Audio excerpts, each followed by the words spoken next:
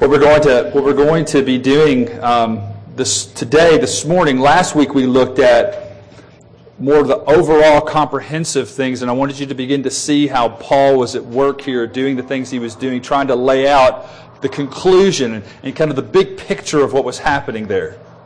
This week I want to zero in a little more acutely into what Paul is saying to us here and how this is of great help to us, both individually and corporately, and how it engages us as we reach out into the culture that God has called us to. So let's hear what God's Word says to us. Finally, be strong in the Lord and in the strength of His might. Put on the whole armor of God, that you may be able to stand against the schemes of the devil. For we do not wrestle against flesh and blood, but against the rulers, against the authorities, against the cosmic powers over this present darkness, against the spiritual forces of evil in the heavenly places. Therefore take up the whole armor of God, that you may be able to withstand in the evil day, and having done all to stand firm, stand therefore, having fastened on the belt of truth, and having put on the breastplate of righteousness, and as shoes for your feet, having put on the readiness given by the gospel of peace. In all circumstances take up the shield of faith, with which you can extinguish all the flaming darts of the evil one, and take the helmet of salvation and the sword of the Spirit, which is the word of God, praying at all times in the Spirit, with all prayer and supplication or petition. To that end keep alert with all perseverance, making supplication for all the saints, and also for me, that words may be given to me in opening my mouth boldly to proclaim the mystery of the gospel, for which I am an ambassador in chains, that I may declare it boldly as I ought to speak. The grass withers and the flower fades, but the word of our God endures forever. Amen. I want you to think about this. I don't know if you've ever heard this in your life, but I certainly have from time to time. I've had various relatives who do not know the Lord Jesus and would say that they did not, have said that the reason why I or other people find Christianity helpful or like Christianity or like religion in general is because we feel weak. And so we need a crutch. We need something to lean on. And what I want to contend with you this morning is that I don't need a crutch. What I need is a comprehensive overhaul. I think that's almost an insult to what Christianity declares about us. Christianity says we are so profoundly destitute. What could a crutch possibly do? That's when people use crutches. I don't know if you've ever been on crutches. I have before. Crutches really require a lot of strength. And in fact, if you never had pectoral muscles and you really want to develop some, twist your ankle and get on crutches for a couple of months, and I assure you, your pecs will start to really stand out if you're a guy. I mean, because it takes a lot of upper body strength to haul yourself around. So when we say Christianity is a crutch, it's really almost an insult.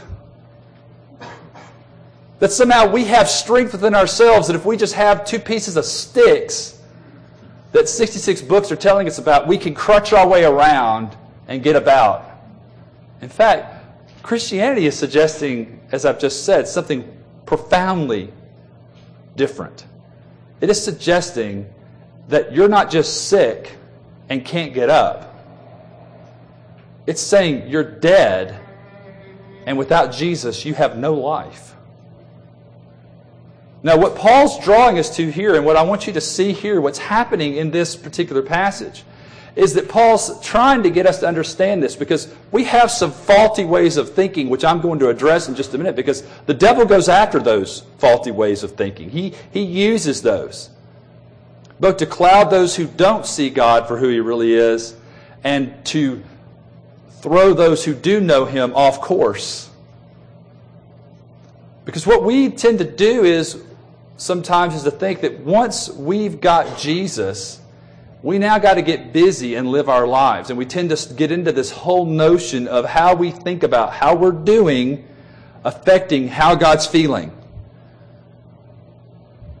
And if you haven't heard anything else in this service, I hope you've begun to hear God's love is unchanging. You can't change God's love. Now, if you can't change someone's love, what does that mean? Then how God loves you can't be changed by what you do. And see, we have to ask ourselves, why is that? I mean, it's the whole heart of the gospel, right? It's not because God just winks his eye and says it's okay, yeah, you did some bad things, no big deal. No, he says it's so profoundly horrible that none of you could save yourselves. It's so profoundly horrible, I had to send my own son to save you. That's how terrible you are. It took someone divine to become a human being to deliver you. Now that's what we begin to see that Paul's trying to say, and he's trying to say to us that it's not only that you needed Jesus to save you, but you can't walk as a Christian without the clothing of Christ, the gospel, all over you. And if you want to just look at the armor that's being laid out here, it's really this. It's the gospel. It's various facets of the gospel. Now, most of you ladies in this room, I imagine, like diamonds at least a little bit, either up close or from a distance, but you like them. And I want you to think about the gospel being like a diamond. The gospel has many facets, just like a diamond does. You can't just say, what's this facet? That's the facet. It's the whole package. It's that whole diamond with all its facets that make it so beautiful. So that at all angles, when light hits it, it shines and draws attention to it. That's why Paul is laying out the armor in the way he does. All these different things, if you start to look at them, you think, well, what does the gospel bring? Well, it brings righteousness. It brings truth. It brings the idea of peace. It brings peace to us. It's a sword to defend us and to attack with. The irony is the attacking of the gospel is always to do people good. It's to do them good, even in the face of their wickedness, their hate. It's to lay down your life. But I get ahead of myself, and so I want to look at the first point. We got 3 points. We have the attacks against the gospel. We have the armor of the gospel. And we have the actions from the gospel, and we're going to look at those.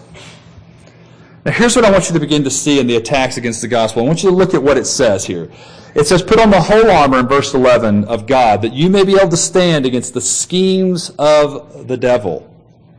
For we do not wrestle against flesh and blood. In other words, our real issue is not with other human beings, not flesh and blood, but against the rulers, against the authorities, against the cosmic powers over this present darkness, against the spiritual forces of evil in the heavenly places.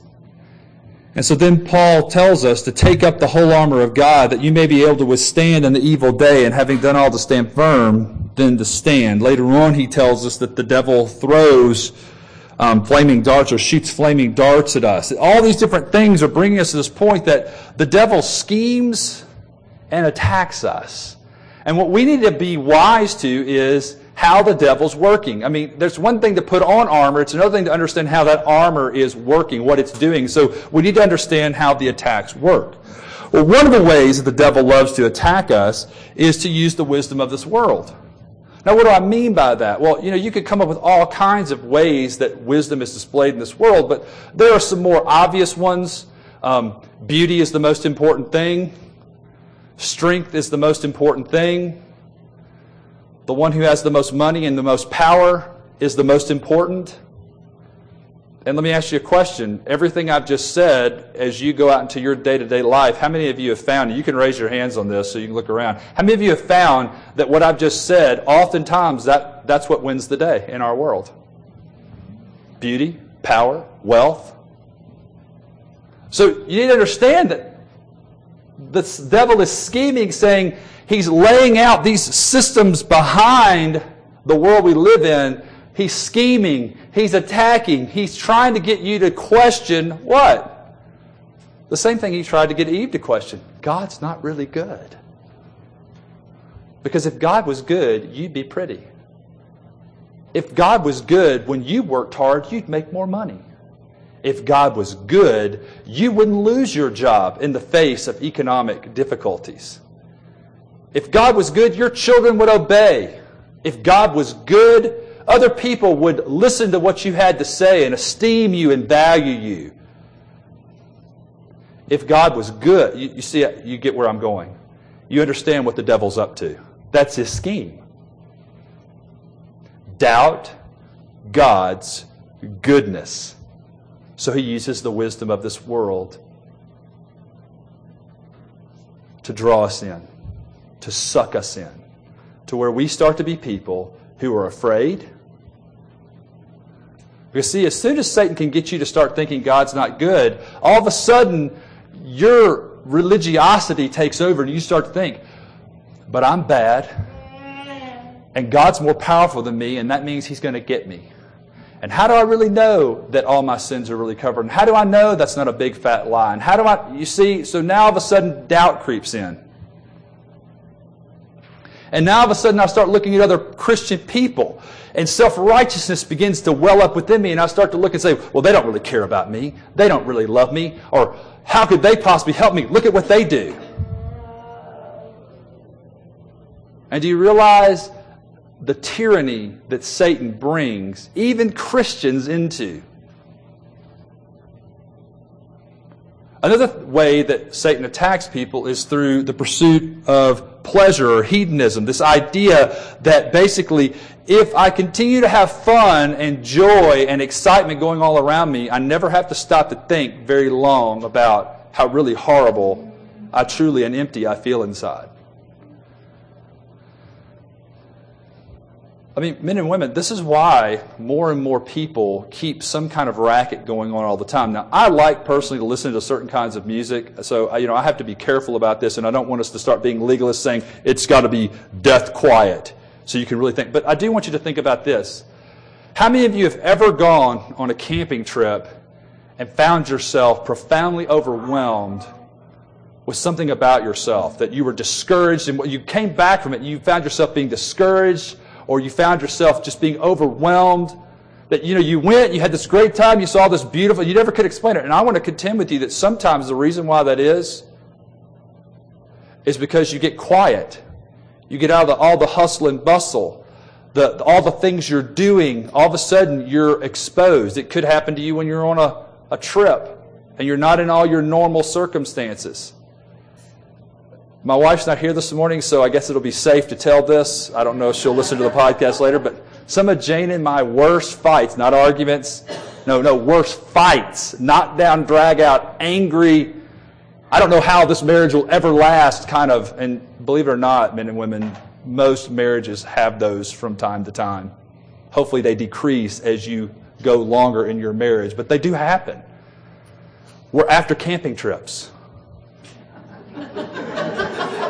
That's the way I started realizing what was happening here is that Jane and I were getting away from school, because we were both in college. We got away from school. We got away from all the regular things we did. And we'd go out and we'd have these great hikes, and we'd set up this tent together. We'd do all these things together. We'd cook together. We'd hike together. We'd go swimming together. We'd do all these things together, have all these great pictures from these beautiful, magnificent places we'd gone to see. And on the drive home, where did they come from? And what we began to realize that what's going on here is that lots of times we tend to do things and try to live our lives in a way that blocks out, it suppresses the truth in unrighteousness. We kind of live, for those of you that are old enough to have seen Gone with the Wind when it used to come on every year on TV. You remember Scarlett's great quote, right? I'll think about that tomorrow. And see, that's how a lot of us want to deal with sin or with issues that are happening in our lives. I'll think about that tomorrow. Today I got to think of happy thoughts. Today we've got to play the glad game.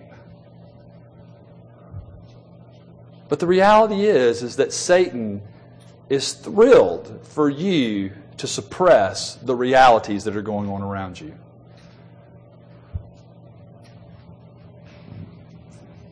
Another thing that we tend to do is we tend to exalt ourselves. We tend to want to say, I'm really not that bad. Things aren't really that difficult. And Satan is more than happy to flood you with that. See, sometimes, men and women, we need to understand that if you're pretty and you're athletic and you're advancing in life, sometimes that's the worst thing that can happen to you. Because you begin to believe your own press reports. You begin to think, I really am all that in a bag of chips. And as a result, you tend to, once again, because of that, because you're so busy glorifying yourself, you don't realize how really dastardly you are. And it's very easy to get yourself into, and Satan is perfectly happy to help encourage you towards this type of thinking where you're looking at other people and thinking, well, if they just work harder, if they would do this, that, or the other. We stop realizing that, you know what, men and women, and this is maybe a comfort to some of you ladies in this room, you do realize several hundred years ago that all these skinny rails that guys basically ooh and ah and salivate over now would have been thought to be sickly. I mean, who would marry a woman like that? She'd probably die after 2 children. She's unhealthy. She's gangly. And the point I'm trying to make is your intelligence. I remember hearing Tim Keller one time talk about this, saying that people who are gifted mathematically and technologically these days, you by God's grace were born into a particular time where that matters. 500 or 600 years ago, who cares about computers? Can you swing an axe, brother? Can you plow a straight line? Can you at least go keep the wheat seeds dry? See, sometimes we tend to become so full of ourselves, and Satan is more than happy to exalt us with the wisdom of this world, that if you know this, that means you're better. That means you're special. That means you're significant. And I want you to see that all of those things are the attacks of the evil one on human beings. To either keep them from coming to God or to keep them enslaved to their sin so that they will not grow in their faith in God. See, if Satan can't keep God from saving you, but he's going to do everything he can to stifle you and to slow you down and to hinder you from doing anything good for the kingdom. Now, the good news for us, as I told you last week, is Satan's goal is to thwart God, and he can't thwart God. So that's good news for us, but it's not an excuse to say, well, since Satan can't thwart God, I'll just kick back and throw up my feet. No, see, Paul won't let you take that attitude. He says, no, put on the armor. This isn't a country club, sit back and just kick your feet up. This is time to recognize you have now become a person who realizes there is a war going all around us.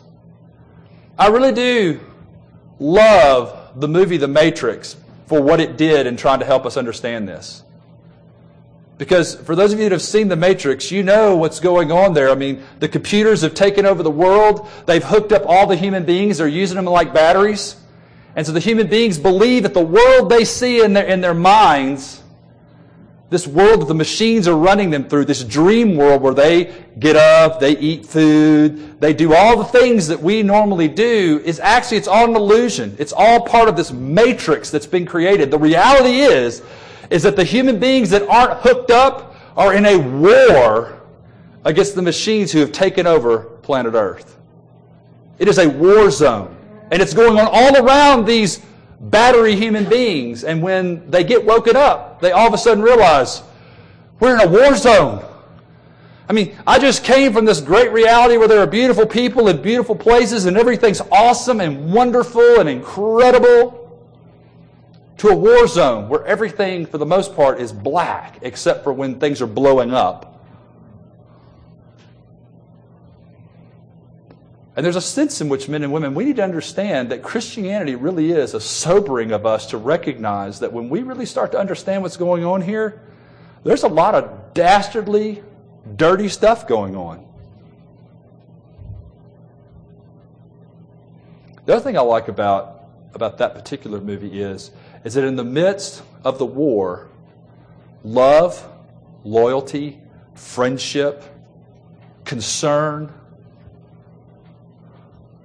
strength of character, all begin to show themselves in that movie. So even though the circumstances look very ugly, we see community being formed. We see people drawing ranks together, unifying around a common purpose and a common cause and a common mission. And those things are beautiful. And so if we begin to see how the devil is at work, we begin to understand our own circumstances better. The last thing I want to leave you with, and I've saved this for last in the attacks of the devil, and I want you to understand this, is this. The devil's greatest weapon against the church is legalism. It's his greatest weapon. It is the greatest attack against the gospel there can be. If you just obeyed more, God would love you more. If you just do enough things right, God will save you. And do you understand what that ultimately drives people into? It drives them into guilt when they don't succeed, self-condemnation because they know who they really are and say, well, if I'm like this, who could possibly love this person? Who could possibly care about me when I'm able to do that? And it turns you into people who are judgmental and self-righteous. Have you ever noticed this, that self-righteous, judgmental people, oftentimes when the closet finally gets opened up, have incredibly wicked things going on in their lives? That's why Jesus could say that hypocrites were like people who were whitewashed tombs. Or the way sometimes ancient medieval writers would talk about hypocrites was they had these gold outer garments that the interior was lead. They were actually weighed down with guilt and condemnation. But they looked really beautiful on the outside, these beautiful gold robes. Legalism, guilt, condemnation, self-righteousness are all things which are enemies of the gospel. And Satan loves to get people wrapped around the axle about thinking that I'm living the Christian life better than those people. We're the church that really is serious about the Word of God. Satan loves to make us those kind of people. Because see what he does is, if this little church over here thinks it's better than this church over here and this church over here, and this big church looks at that small church and says, well, that small church must not really love Jesus, because if they love Jesus, they'd be bigger. And the small church says, well, the reason why we're not bigger is because we really love Jesus, and you don't. You're a bunch of sellouts. And then everybody looks at the middle-sized churches and said, I wish they'd make up their mind whether they really wanted to be serious about Jesus or not.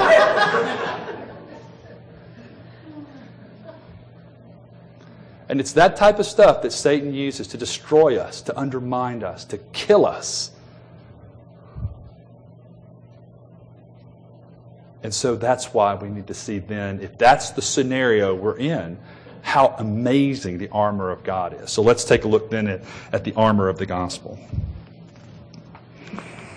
The first thing that Paul tells us to put on as we look at the armor here is he says, having fastened on the belt of truth. The first thing I want you to understand about the gospel is truth. Jesus says, I am the truth. And the gospel is what? About Jesus. That is the gospel. A lot of times people get confused about this. They think the gospel is everything in the New Testament. No. The gospel is specifically about the person and work of Jesus. That's the gospel. There's the fruit of the gospel, which is hopefully our living out Christian lives, our doing things we're supposed to do. But that's not the gospel. The gospel is not what I do. The gospel is what Jesus did. The gospel is who Jesus is. The fruit of the gospel is who I am in Christ. We need to keep those things distinct. Linked, but distinct. The gospel is everything we can talk about Jesus. So when we talk about the belt of truth, you got to think about this, men and women. When you talk about belts, we tend to think about belts, and guys understand this. Belts are things that hold up our pants, right? You know, we put a belt on. Now, I realize in our culture, sometimes belts are something that doesn't really hold up your pants except to kind of keep it from completely falling down your legs because you don't even put it up on your waist. But I do want to understand that even in there, the belt has some level of function. But the idea of the belt is more the idea of being something that supports. It's girding yourself up. It's this idea of it basically helps hold all your innards together. And you know, when we are competing athletically and those kind of things, you need support. You need things to help you to be able to go out and compete.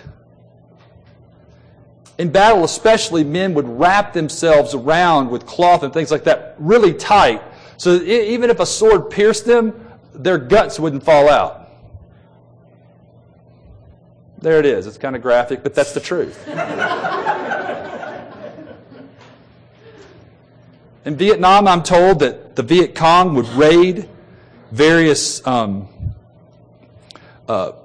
MASH units and things like that to get medical tape, because they would tape their whole bodies up so that if they got shot, again, same idea, you couldn't rip them apart. They would basically tape themselves and become suicide gunners. So we understand that within war, there's this sense of you need to be girded up. And I want you to think about this. How many times do we go into circumstances and we find, and oftentimes the Bible talks about our kidneys or our bowels or those kind of things being the place where our emotions lie. How many times do we find ourselves being emotionally distraught by things that people say or do to us? It overwhelms us. And you see what Paul's trying to say is, you need to put on the belt of truth. You need to remember the truth. The truth is who you are in Christ. All that Christ has done for you. You really are forgiven. There really is, therefore, now no condemnation for those who are in Christ Jesus. There really is true forgiveness of sins. You really have been brought out of the kingdom of darkness into the kingdom of light. You've got to wrap yourself tightly with this truth, like a belt, like a girdle. For you ladies, because sometimes they talked about a girdle. You know, what's a girdle's purpose? To hold you all together. I want you to think about that. That's what it needs to be. It's something that's on you. It's tight. It almost becomes your own skin. You've got to become people so that your emotions don't get away from you. So that you're not living on this roller coaster emotionally of what's happening around you. And men and women, there's not a person in this room that hasn't experienced exactly what I'm talking about. It doesn't seem anybody cares. It doesn't even seem that God cares, because if God cared, He'd give me people around me that cared. And see, ultimately, we need to understand this. Let me just say this as we're looking at how the armor works. Men and women, please at some point become savvy enough in your life, become thoughtful enough in your life to realize that when you're mad at other people, at the end of the day, the person you're really mad at is God. That's who you're really mad at. Especially for Presbyterians, we really struggle with this because we're some of the most ticked off people in the world, but we cloud it in our self-righteous attitudes because we've got good theology. And we do have good theology. The problem is oftentimes our good theology doesn't do us any good, which is tragic. I want you to understand you have to become people who gird yourself up with truth, which means you need to be telling you the gospel all the time. You need to be saying the gospel to yourself all the time. You need to be telling other people the gospel all the time.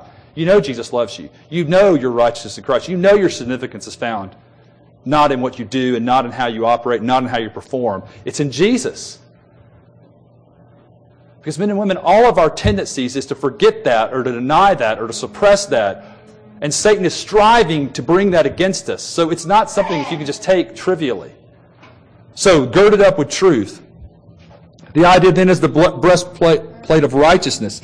Now some have tried to take this passage and this particular thing and said the breastplate of righteousness is what we do, our good deeds, that basically we're to live out in such a way that we're covered front and back with righteousness that flows from what God has done for us. But men and women, we know all through the Scriptures that the righteousness we need is not a righteousness we can give ourselves, not even after being saved. Isaiah begins saying that our good deeds are as filthy rags, and even after God has come and redeemed people, He says, your good deeds are still as filthy rags. So while we've changed in our standing with God, we in and of ourselves can't do good apart from God. And so the righteousness that's being discussed here, and I'm not going to go to these passages, but I am going to tell you them, and you can go and read them yourself. Isaiah 11:5 talks about Jesus girding himself up with righteousness. It talks about in Isaiah 59:17 that God himself put on the breastplate of righteousness. This armor is God's armor, so that when we put it on, we're actually putting on what God has put on. Well, if God puts on righteousness, it's his righteousness. And if we put on his armor, whose righteousness are we putting on? The righteousness of God, which is found in the person and work of Jesus in the gospel. And why is that important? The important thing about having the breastplate of righteousness is this. Where we think, the Bible talks about the heart being where all of our cognition is done. It's not so much our emotions as it is our cognition, the way we think, the way we believe, what we truly hold on to, what our passions are, our affections. That all resides in the heart. And what that needs to be covered in is the righteousness of Christ. Because what happens when you feel like what you've been passionately driven towards is not going where you thought it would go? What happens when you start to doubt or be afraid? Most often it tends to root itself in our performance. I'm not performing up to par. That's why these bad things are happening. If I could just be more righteous, God would shine on me more profoundly. And see, what the breastplate of righteousness is telling us is if you're clothed in the righteousness of Christ, can you be more righteous than Jesus? Is it possible to have more righteousness than Jesus' righteousness? And if you're covered in that, then it has to begin to have a profound effect on you. Not to say it's okay to go out and do wrong things, but to realize that just because I stumble, just because I might fall, doesn't mean I can't get back up. Doesn't mean I can't continue to fight in the battle. I'm not disqualified just because I struggle.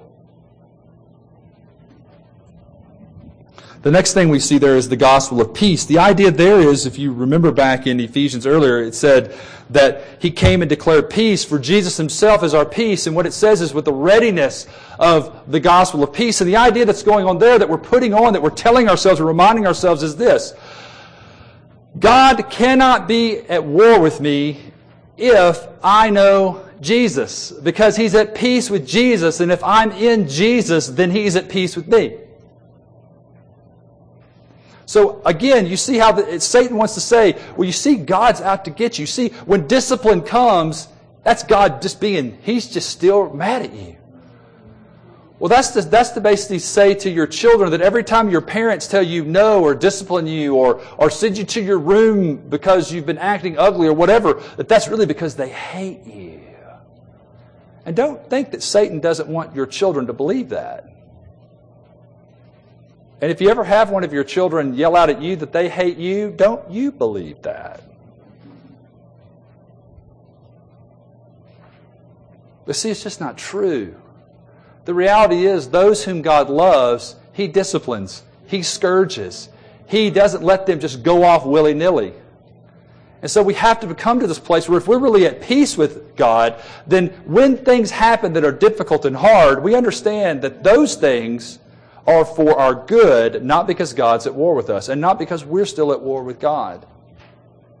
We have to constantly remind ourselves of that. We have to constantly tell ourselves these things. The other part of that readiness is if we're constantly reminding ourselves of that, then we're able to be people who are ready to share it with others too. The readiness of the gospel of peace. I stand at peace with God. I can hold my head up high. God loves me. I am his child. That's true.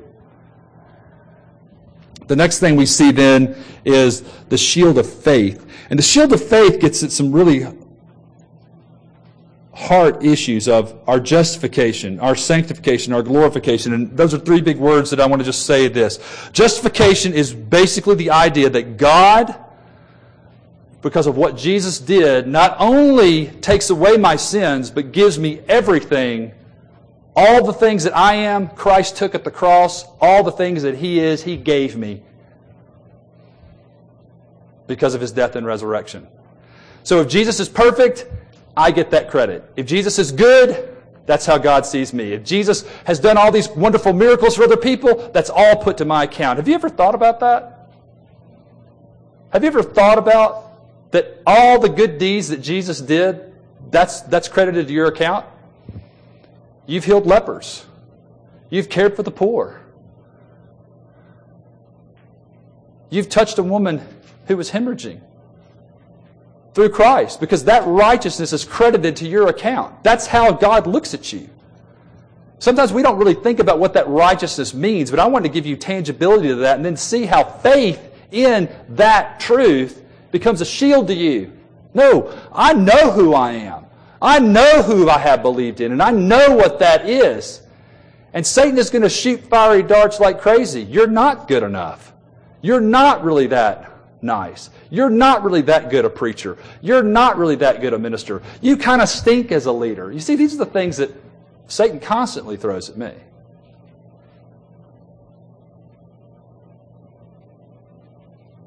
And therefore I know he throws things like that at you in various ways. And see, we have to put up the shield of faith, which says that who I am and what makes me matter is not me. It's Jesus.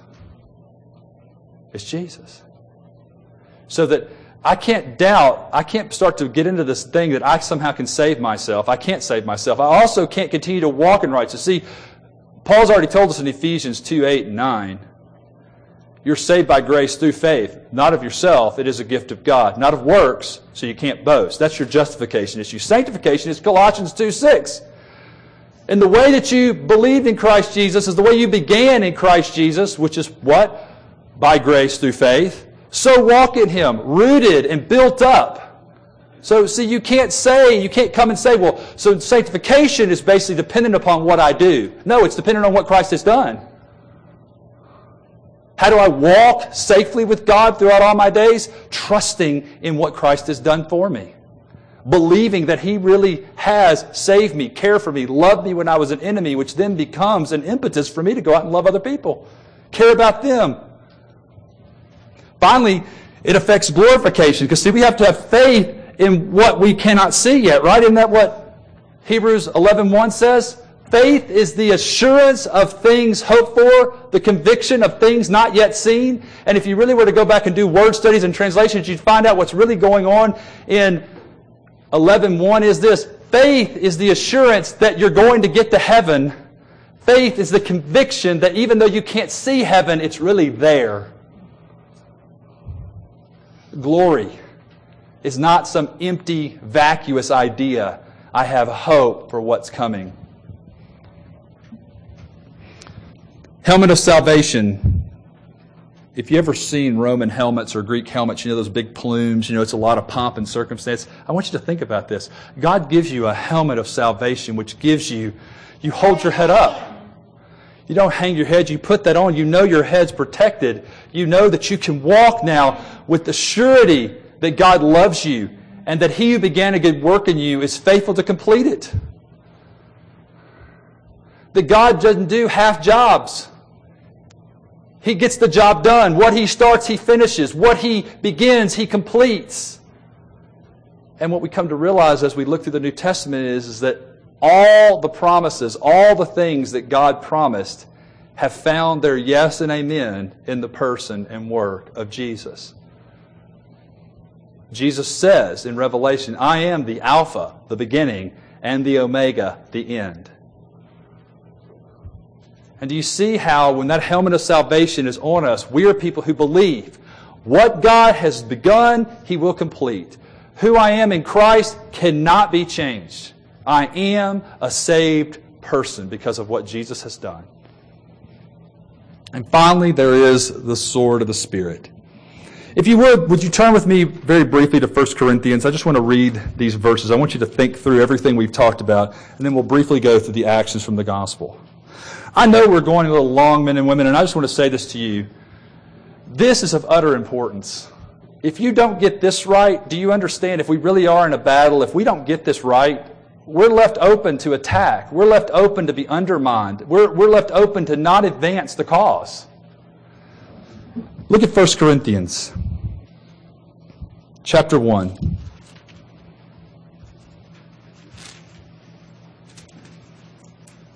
Verse 27. But God chose what is foolish in the world to shame the wise. God chose what is weak in the world to shame the strong. God chose what is low and despised in the world, even things that are not, to bring to nothing things that are, so that no human being might boast in the presence of God.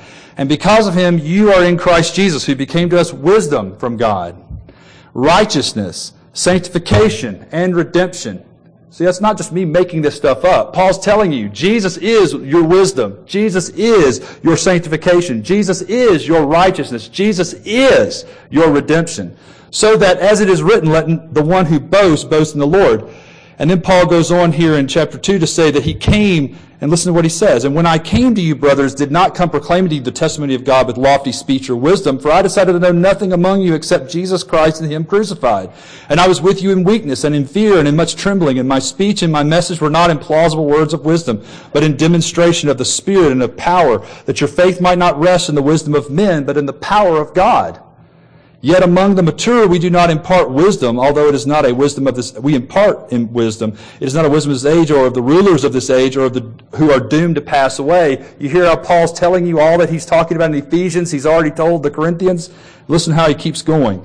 But we impart a secret hidden wisdom of God, which God decreed before the ages for our glory. None of the rulers of this age understood this, for if they had, they would not have crucified the Lord of glory. But as is written, what no eye has seen, nor ear heard, nor the heart of man imagined, what God has prepared for those who love him. And who are those who love him? Those whom he first loved. And what I want you to begin to see then, men and women, is that sword that we take out is a sword which says the whole point of the Bible is to declare to us the truth that God has come to redeem sinners. That God loved his enemies while they hated him. That while we were poor and destitute, the wealthy God of the universe came and lived an impoverished life that we might share in the wealth of heaven. As you begin to understand, if you really start to talk that way and think that way and operate that way, mercy and justice roll down. The more we begin to believe it in ourselves, the more we begin to show it at work, at school, in our neighborhoods. Our concern is for those who are down and out. Our concern is for those who maybe need a leg up. See, that doesn't just have to be political rhetoric. The Bible sees that as a reality that goes on when people come to know and believe in the Lord Jesus Christ. They begin to have an impact dramatically in their culture, in their neighborhoods, in their schools, in their cities. Because the only hope is Jesus. And the sword of truth tells us that, and we look at that and we bring it out to bear in our lives and in other people's lives and in the world we go into. The final thing I want us to look at then is the actions from the gospel. I don't want to race through this, but it shouldn't take us that long to look at these points. Look at what Paul says here at the end. Praying at all times in the Spirit with all prayer and supplication to the end. Keep alert with all perseverance, making supplication for all the saints and also for me, that my words may be given to me in opening my mouth boldly to proclaim the mystery of the gospel, in which I am an ambassador in chains, that I may declare bold. Your translations say boldly. The idea there is to speak freely with confidence as I ought to speak. Here's the idea. We're to pray in light of the gospel. We're to pray in light of the gospel. We're to pray all the time without ceasing. 1 Thessalonians tells us that. Paul's saying here, what I want you to do is praying all the time, in every circumstance, on every occasion, pray. Here's some practical ways that looks. How many of us have done this? I've done this. I just try to get out of this habit. Somebody's having a difficult time, I'm going to pray for you. And many of you, bless your hearts, do go home and pray. But what Paul's trying to get across to us is that praying the gospel to one another is a corporate thing we do. It's not just what we do in our prayer closets or by ourselves. It's what we do with one another. If someone's hurting right there, don't say, boy, I'm really sorry and I'll be praying for you. Be praying for them, but pray for them right there. Put your arm around them. I remember having a conversation with one person that said, we've got these great things called cell phones. There's no excuse when you're talking to someone on a cell phone to not say, let's pray right now. You can call somebody up and say, I heard you were hurting. Can I pray for you? It is not that hard for us to be connected. It is not that hard for us to be praying all the time for one another. What is hard is actually being willing to be vulnerable with other people, which the gospel should set us free to be. What have you got to fear? Why are you afraid? There's nothing to fear if you're in Christ. Praying for the saints. We should pray for one another. We desperately need to be praying. We need to remember that we're praying in the Spirit. That distinguishes our prayers from any other religion, any other group of people who pray. We're not just saying words. We're praying in the Spirit, who Romans 8 tells us is praying for us and prays for us in ways we do not know how to pray for ourselves. Prayer. It seems like, well, we got to go out there and do something. Absolutely. Pray. That person needs to change. Pray. You're not called to be the Holy Spirit. That's why we have the Holy Spirit. Pray that the Holy Spirit would convict and convert and transform. That's what He does. And finally, pray for this pastor and pray for other pastors throughout this city. Because while I certainly am not an apostle, as Paul was, those things that were handed down from the apostles, the truths of the gospel, were handed down to the church and the elders and those who preach and teach. And therefore, that message needs to go forward. And ministers, believe this, men and women, are the most attacked people in your church. They're attacked from all angles and all sides, because guess what? If you can screw the pastor over and get him thinking all these things, it all goes downhill from there for everybody else.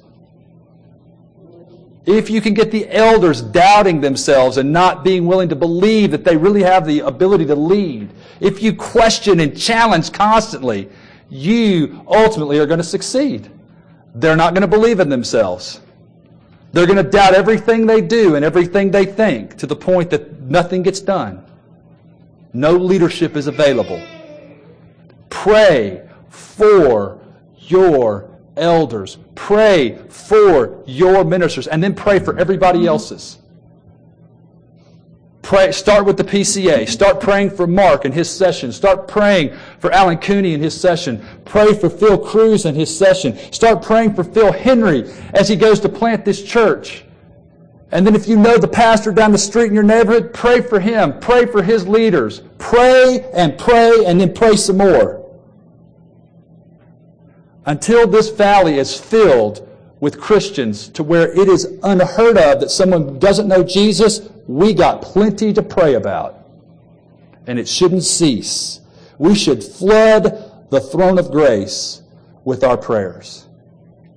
The prayers of a righteous man availeth much. What happens when a bunch of righteous people start praying? If one person's prayers availeth much, what happens when a whole group of people's prayers start going up continuously? If you can write your congressman and get them to change their vote, and they don't even know you, and really they don't care that much. I hate to tell you that, but they don't know you. How can you care about people that much you don't really know?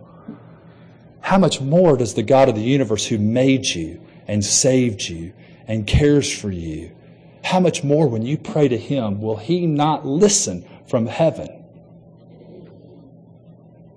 And that's Paul's whole point. We have a world that needs saving.